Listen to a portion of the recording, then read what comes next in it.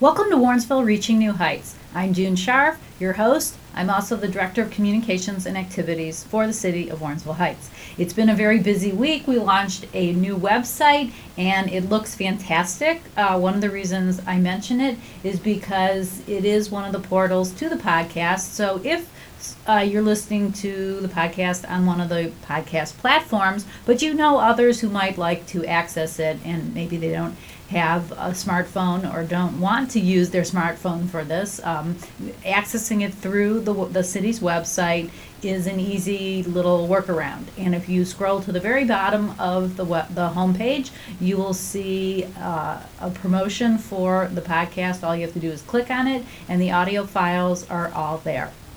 Now, I believe all my guests are special, and the person appearing on this episode is certainly no different. I would add, though, that this person is very unique. And by that, I mean he's had a full range of experiences that really set him apart. It's Dr. Dale Cates, and he's achieved quite a degree of acclaim as an outstanding orthodontist. He told me that he has had, over his 25-year career, somewhere between 20 and 30,000 patients.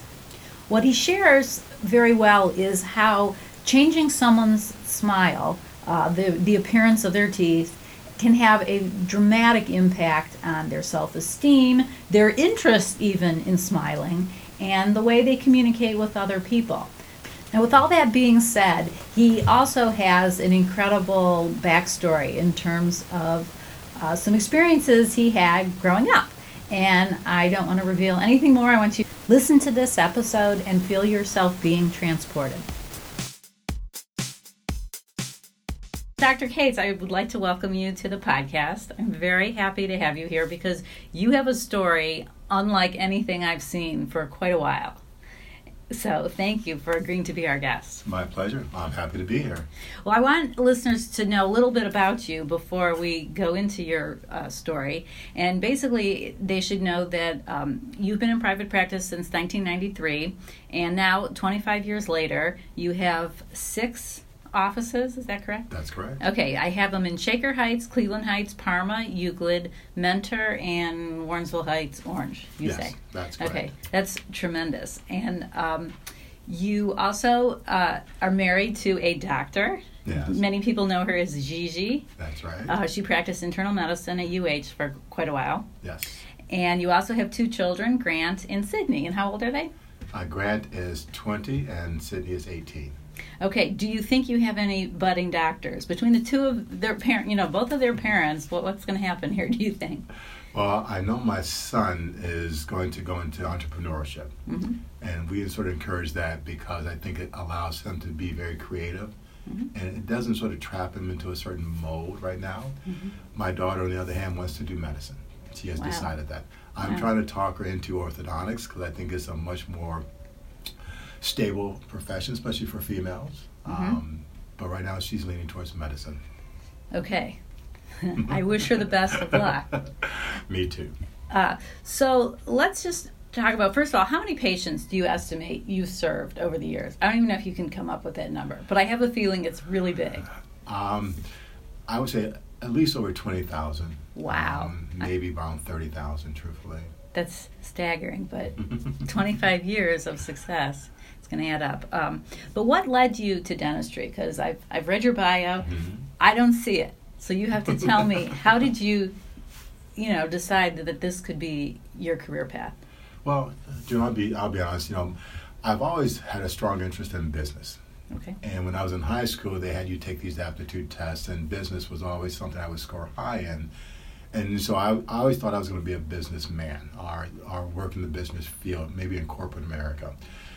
My senior year in high school, we did what we call a senior project, and that project made you leave your school and do like an internship somewhere.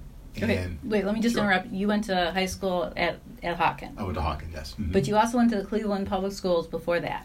Right, up until ninth grade, I was in the Cleveland Public School system, and then went to Hawken for high school. Okay, so you're doing your senior project. Senior project at Hawken, and I was a procrastinator like a lot of teenagers. And I remember my counselor came to me and said, "Dale, I said, you're going to be the only senior in school because you haven't turned your papers in for your externship. But I just couldn't find out where I wanted to go. And so I said, I don't know what I want to do. So he said, well, why don't you do your externship with my dentist? And I said, I don't want to be a dentist. I want to be a businessman. He said, well, it's either that or you'll be the only one in school. So I agreed, and I did my senior project with his dentist. And I'll be honest with you, it was the turning point of my life. Well, let's give him credit. Who was that dentist? It was Dr. Henderson Johnson, Sr. Okay. And where did he practice? He practiced on Chagrin and Lee Road, so in the Shaker Heights area. He had been established for over 20 years. His grandfather was a dentist. His father was a dentist. So he had this great legacy of accomplishments, and I knew his son. And so it worked out to be this great arrangement. And I would go there, and I would sit by him and watch what he did. And lo and behold, I started to believe that, one, here's a person who, one, has his own business. He is helping the community. He is being respected by the community. He's also making a change in people's lives, a very profound change. And by the end of my internship, I said to myself, it checked all the boxes that I didn't even knew I needed checking, but it became the direction of where my life started to go. So from that one episode, it did create the pathway for myself. I get it. And I have to ask, did you have braces as a child? No. Okay. I got them older in life, though. Okay. So you know the pain and we don't like to say pain. Okay. I know it can be discomforting sometimes. It can be something that you have to get used to. But at the end of the day, the reward is so special. Right. But I do know the pathway or the journey of having braces. So I'm more empathetic to all my patients. Okay, that's a good thing. Okay, so after graduating from high school, you went to Earlham College in Richmond, Indiana. And that's where you majored in biology and chemistry. And I'm fascinated with how you got to where you are. So I want everyone to know how, what went on. But you did play basketball, and it was a Division II program. So what position were you in? I was point guard and shooting guard. In high school at Hawken, I had a very successful basketball career. I love playing sports, and so when I looked at colleges to go to, I wanted to go to school where I could still be an athlete. I was not good enough to go to Division I school, truthfully, but the reality is that any school in Indiana has a strong basketball program. Okay. The interesting part about Earlham College was that it was a Quaker school, and so it was founded by Quakers, which means that it was a very liberal school. But also it was funded by Eli Lilly, and Eli Lilly is a very large drug company. And so they had their headquarters at Earlham's campus, which meant that their science program was this phenomenal science program. I mean, it was state-of-the-art, everything you could imagine. And this school basically said, if you apply to this school and you get in, you have a 99% placement for dental school or medical school. Wow. So they had such a strong program that you were literally guaranteed to get into medical or dental school if you went to Earlham. And really, that's why I went there. I love the school. I was not that far from home. And the Quaker philosophy, I also appreciate as well. Quakers believe in everyone being equal, men, women, religion. There was nothing that made our humanity any different. And I believe that today. Then it was a perfect match. It was a perfect match. Because we have to add that during your senior year, you were able to travel abroad. Right. And the thing about Earlham is it is mandatory going to that school that you do a trip abroad. Oh, okay. And so the reality is that, it's not for everyone because some people really don't want to go that far from home. But to me, it was an amazing journey for me to discover actually who I am. And also to appreciate what we also have in America. So my senior year, I did go to Kenya, and I lived in Africa for about 6 months. I learned to speak Kiswahili there. Can you still speak it? Na hariambo, gajambo, botatwa. So wow. A little bit. Well, what did you just say? I said I still speak a little. That's amazing. But the beauty of that trip was when I got to live with the family for 3 months, and also lived in what they call the Masai Mara, or the actual preserve or the jungle for 3 months. So I lived in a tent with some other colleagues that were there. We would wake up every morning. We would study animals. We would walk game preserves. We would go into the villages. We would treat some of the kids with basic things that they didn't have, like even just hygiene. We dug wells for sanitary purposes. Living with the family, understanding a true custom of the African people was an amazing experience. Looking at the generations of how they treat each other, how the elders are considered the most smart and then the most regaled people. Here in America, unfortunately, our senior citizens, to me, don't get the respect that they really deserve. It's completely different over in Africa. And so when I come home and I look at how we are as Americans, it gives me a stronger sense of our obligation to our own planet. I think we are kind of wasteful here, truthfully, but I also think that we have so many amazing opportunities here that it is a blessing to be an American too. So I learned a great deal when I went abroad. It was very intrepid. Had you done any traveling before that, or was this like? This was really it. I'll be honest, my family, we were very middle class. We didn't do a lot of trips growing up. We would drive to Canada every summer. That was our trip basically. So this was my first time really doing something that pushed my boundaries and got me out of my comfort zone. And now I push that to my kids. I've had them go to Japan when they were only 12 years of age. My son will be going to Florence this summer. Well, how did they handle the Japan trip? Did that go okay? It went well. They were very homesick. Okay. Well, what about you? Were you homesick? I was homesick because I was so far away. I was in such a foreign place. In some places, I didn't speak the language. But what it did, it challenged me to go deep within myself to say, if I can survive this, I can survive anything. And so I think I came out the other side better and stronger. But I was definitely homesick for sure. But I think it was definitely worth it. And this is, of course, is before cell phones. And right, before exactly. We're writing handmade letters there. Yeah. Now with my kids going abroad, we could Skype each night. So it sort of eased that pain of being away. And it gave them reassurance that we were still there. We were always still connected. But also taught them the value of being an American citizen in a global society too.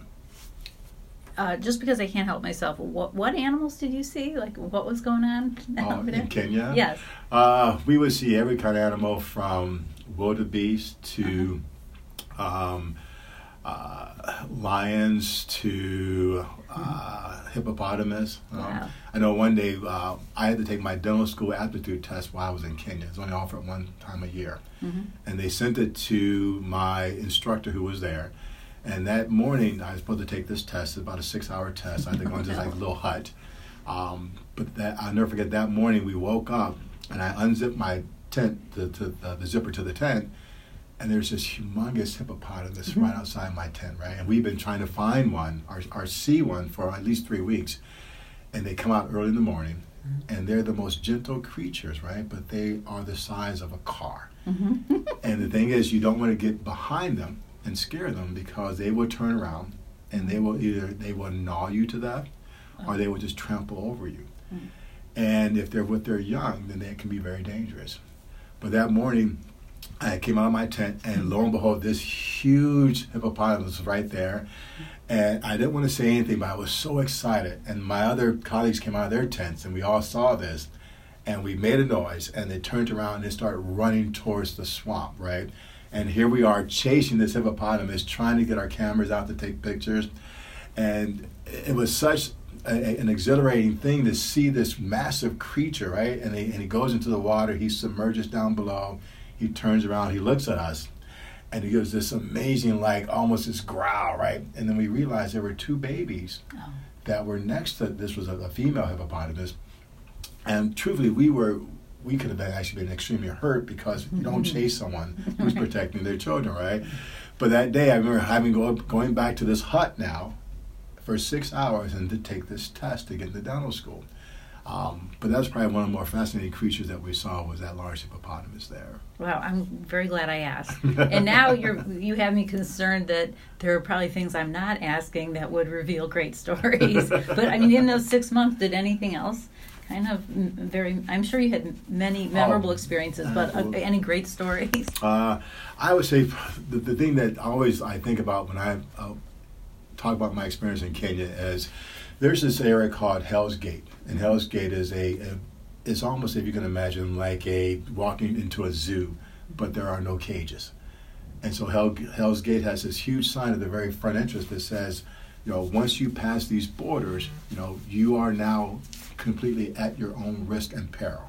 Oh, no. And so it's sort of forbearing, but it is exciting to actually walk into a game reserve and literally see any creature that you can imagine just walking freely by themselves. Mm-hmm. Myself and my instructor and 2 other friends of mine were walking through Hell's Gate one day, and we literally heard the ground shake. And my professor, you get schooled about what to expect when you're there, and whenever you hear the ground shaking, that means there's a stampede or there's a herd of animals coming. And we looked into the horizon, we saw this dust rising up, and literally there were maybe 2 or 3 trees around us. So we're in this open area, this open Sahara, and we realized it is a herd of Cape buffalo. Mm-hmm. And Cape buffalo, for people aren't aware, imagine like the size of a rhinoceros, right? But they have these huge horns, and there are at least maybe 100 of them coming directly at us. And the rule of thumb is that when a herd comes at you, you try to be completely still, almost as if you were a tree. The key is to find a tree and stand and hug the tree, right? And do not move until they all pass you. So we each saw there were 3 trees. There were 4 of us. 2 of us got to one tree. The other ones got by their tree. This whole squad, this whole herd of these huge animals come by, and there's dust and there's rocks, and they're making all these noises, and it's actually a very scary scene, right? So we hold on. They finally pass us, right? And we think it's all over. Mm-hmm. And we come up from the trees, and we're just high-fiving each other about the great experience that we saw.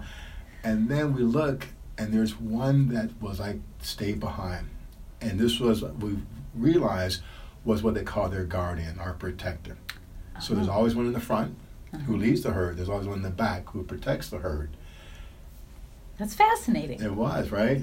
We didn't realize that this one was still there. So you're revealing yourself. You came out, and now we're doing all the things you're not supposed to do. Uh-huh. We're making noise, we're moving around, and this one Cape buffalo puts his nose down, right, digs into the ground, and starts charging my professor.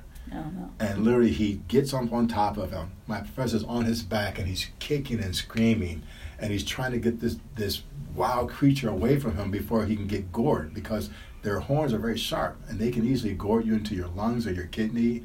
Mm-hmm. So the 3 of us now surround this Cape buffalo, and we're taking our jackets off, and we're just making noise, and we're like flaying it. We're almost sort of beating this huge animal to get off our professor.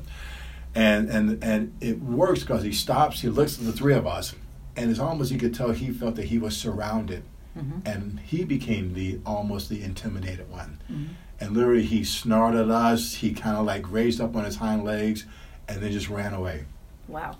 That was probably the most horrifying thing, because first I thought my professor was going to die. Mm-hmm. Second, there's nothing we could do about it. Mm-hmm. And then 3, we're in this area where we are the guests. We really don't belong in Hell's Gate as a walking biped person. Mm-hmm. It is the animal sanctuary. But to me, that was one of my an event I'll never forget. Being in Kenya. I'm not going to forget it. That's high drama. I may have a nightmare tonight from that. No, I'm sorry. But no, that's good. I'm glad you shared that. Well, then you went to Howard University College of Dentistry in Washington, D.C., and there was an exchange program with King's College of Medicine in London, and this allowed students to experience dentistry in a country that participated in socialized medicine. So it just sort of opened some doors for you by being there. Absolutely, Jane. And why I went to go to London was, as you just said, in London there's no what they call FDA. And the FDA is very huge in America because it is like the requiring body for new drugs and things like that. So a lot of times there are things out here beyond the United States scope that are treating patients with illnesses that are not in America yet. And I wanted to really see what that was about, and also wanted to see what it was like to practice in an area where you didn't have health insurance to sort of regulate what you do. Meaning that in certain areas such as Canada and also in the UK, United Kingdom, because of socialized medicine, literally anyone and everyone has access to health care. And so it's interesting to be in a system that way, to see that no matter if you're rich or poor or old or young, no matter what you are, if you are ailing, if you have a sickness, you can get that treated. What's interesting also about the London system is that they don't believe in colleges, meaning that right out of high school, you go right into dental school or medical school. And so it's interesting to have conversations with 18-year-olds who are really now already in their target or their pathway for their career at such a young age, truthfully. It's almost like they consider, I won't say college a waste of time, but they're saying, if I know what I want to be already, I'm just going to go to school for that. Makes sense. Yeah, it does make sense. It saves them a lot of debt. I know here in America, a lot of our kids have a lot of debt from colleges, and they come out and they still don't know what they want to do. So it was great to see, and plus there were some phenomenal things that they were doing over there with implantology, with jaw surgery, that we have yet to scratch the surface here because of the many regulations that we have in America. So how did you make that pivot to orthodontics? Great question, Gina. For me, when I was in dental school, I always worked outside of my program. So I had a job working in the dental office, and I was a dental assistant basically. I just used to go and volunteer there. And in this dental practice, there were almost all the disciplines of dentistry. So there were general dentists that were there were oral surgeons, there were periodontists, and then there were orthodontists. And I would work with each of them like once a week just to sort of see what they did and how they did it. In general dentistry, what I noticed is that it's hard to be in a profession where the first thing a person says is, I hate the dentist, right? Okay. I mean, it really can be demoralizing sometimes. But a lot of general dentists, they deal with that on a daily basis because most people come to the dentist because they have to. There's a problem, pain, right? There's a problem. When you go to the oral surgeon, sometimes you're going there, you have to get a tooth removed or something like that, or the periodontists. There's a lot of blood, there's a lot of trauma involved, and to me, that just wasn't appealing to me. I remember going to the orthodontist office and helping this gentleman one day, and what I noticed was this. First, he had a suit on, right?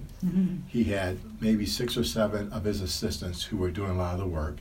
The kids were happy to be there. They were high-fiving him after their appointment.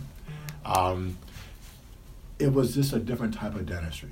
It was a dentistry that people came because they wanted to be there, not because they had to be there. Okay. And so to me, I love that environment. Orthodontics to me is like being a puzzle solver. Every day a person comes in and their teeth are like a puzzle. And so now you have this analytical skill set to sort of see how can I make these teeth beautiful and straight. And so it's become the passion of what I live for, and it's really pushed me to do this every day. But they do experience pain. So how do you manage that, that level of maybe fear? Well, it comes down to patient education. We talk about what to expect when you get braces. There are things that you can do from a patient perspective to limit the discomfort. And we talk about how to do that as far as eating softer foods, as far as even the things that we use nowadays in orthodontics. We use what we call nickel titanium wires, which move your teeth by the heat of your body. Oh, wow. So what it does, it cuts that pain that you used to have maybe 10 years ago really becomes more palatable because it's a very slow-moving process, but it's heat activated. We do a lot of Invisalign. And Invisalign, what we call these clear aligners nowadays that people use without the metal and the brackets and the wires. And that's a huge push now, especially in our adult population, because it definitely is less painful, it's more comfortable, and it's just it's a cool way to get your teeth straight. Well, you do make a point about the practice of orthodontics that I find very compelling. You said that you truly have the ability to transform someone from possibly an introverted individual who's afraid to smile publicly into a self-confident person ready to tackle the world. Right. That's quite an impact you have on people. I And believe you must that. see it often. I do, and it's one of the joys of what we do. To take a person's braces off, to see them walk into the mirror, and look at themselves, and we've had patients cry. We've Wow. had patients who really say, I am not the person I was a couple years ago. To transform people, it is an amazing gift. I tell my staff every day, we have a gift, we have a talent that we should be able to make as ubiquitous as possible.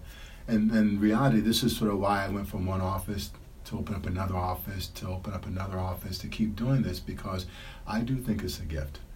And our target has always been to go after people who are everyday people who want the best things for themselves as well as their children. I don't believe braces has to be this a rich person's thing. It should be something that is available for everyone, because we all can benefit from that self-confidence when we have a great smile. Our tagline is, the road starts with a premier smile. And I truly believe that. Studies show that when you have a very confident smile, you pick a better partner for marriage, you get better job offers, you just feel more secure about yourself. And the reality is that if you can get something like that done, why not? I do believe that. Yeah, I never thought of it that way, but when you position it in that sense, I can understand that. Well, I also want to raise the point about your scholarship program that you created 10 years ago, where you give $1,000 to any senior in the greater Cleveland area who writes a winning essay about, judged by, I suppose, you and Gigi? Mm-hmm. Okay. An essay about the problems as well as the solutions, this is clever, that they face in their community. And the money's paid directly to the seniors' college of choice to help offset tuition. So that's a really wonderful thing you're doing. You're making another way you're making a difference in people's lives. And so can you share some of the stories they've Sure. written about? Yeah, absolutely. I think one day I'd like to publish a book about the essays. And it was purposeful to ask not just what the problem was, but also what was the solution. Mm-hmm. And this came about because we see so many young people every day. And it's weird what they would share with their doctor and not their parents sometimes. Really? And our kids, unfortunately, are faced with some major things that they deal with, whether it is cyberbullying, Mm-hmm. whether it's early pregnancies, whether it is just not being able to communicate with their parents. Depression is a big thing nowadays, unfortunately. And so when we see these in our own children, right, and we see these in our own young adults in our community, we should have the ability to have conversations that are healthy and whole about what to do when you're faced with those issues. So the essay contest came up with the thought to say, if you have a problem, don't just tell us about the problem. How do you solve that problem? And it's amazing when you listen to young adults, they're very smart. They're very intuitive. They have a lot of the answers, but sometimes we don't ask them what that answer would be.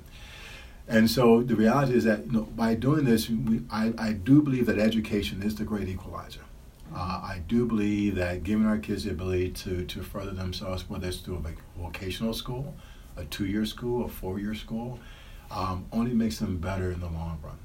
So the essay contest has come up with some phenomenal issues sometimes. And I'll be honest, one of the things that always sticks in my mind, there's a young woman who talked about she was self-mutilating herself. Mm-hmm. She was very depressed. She was cutting herself. She didn't think her life was worth living.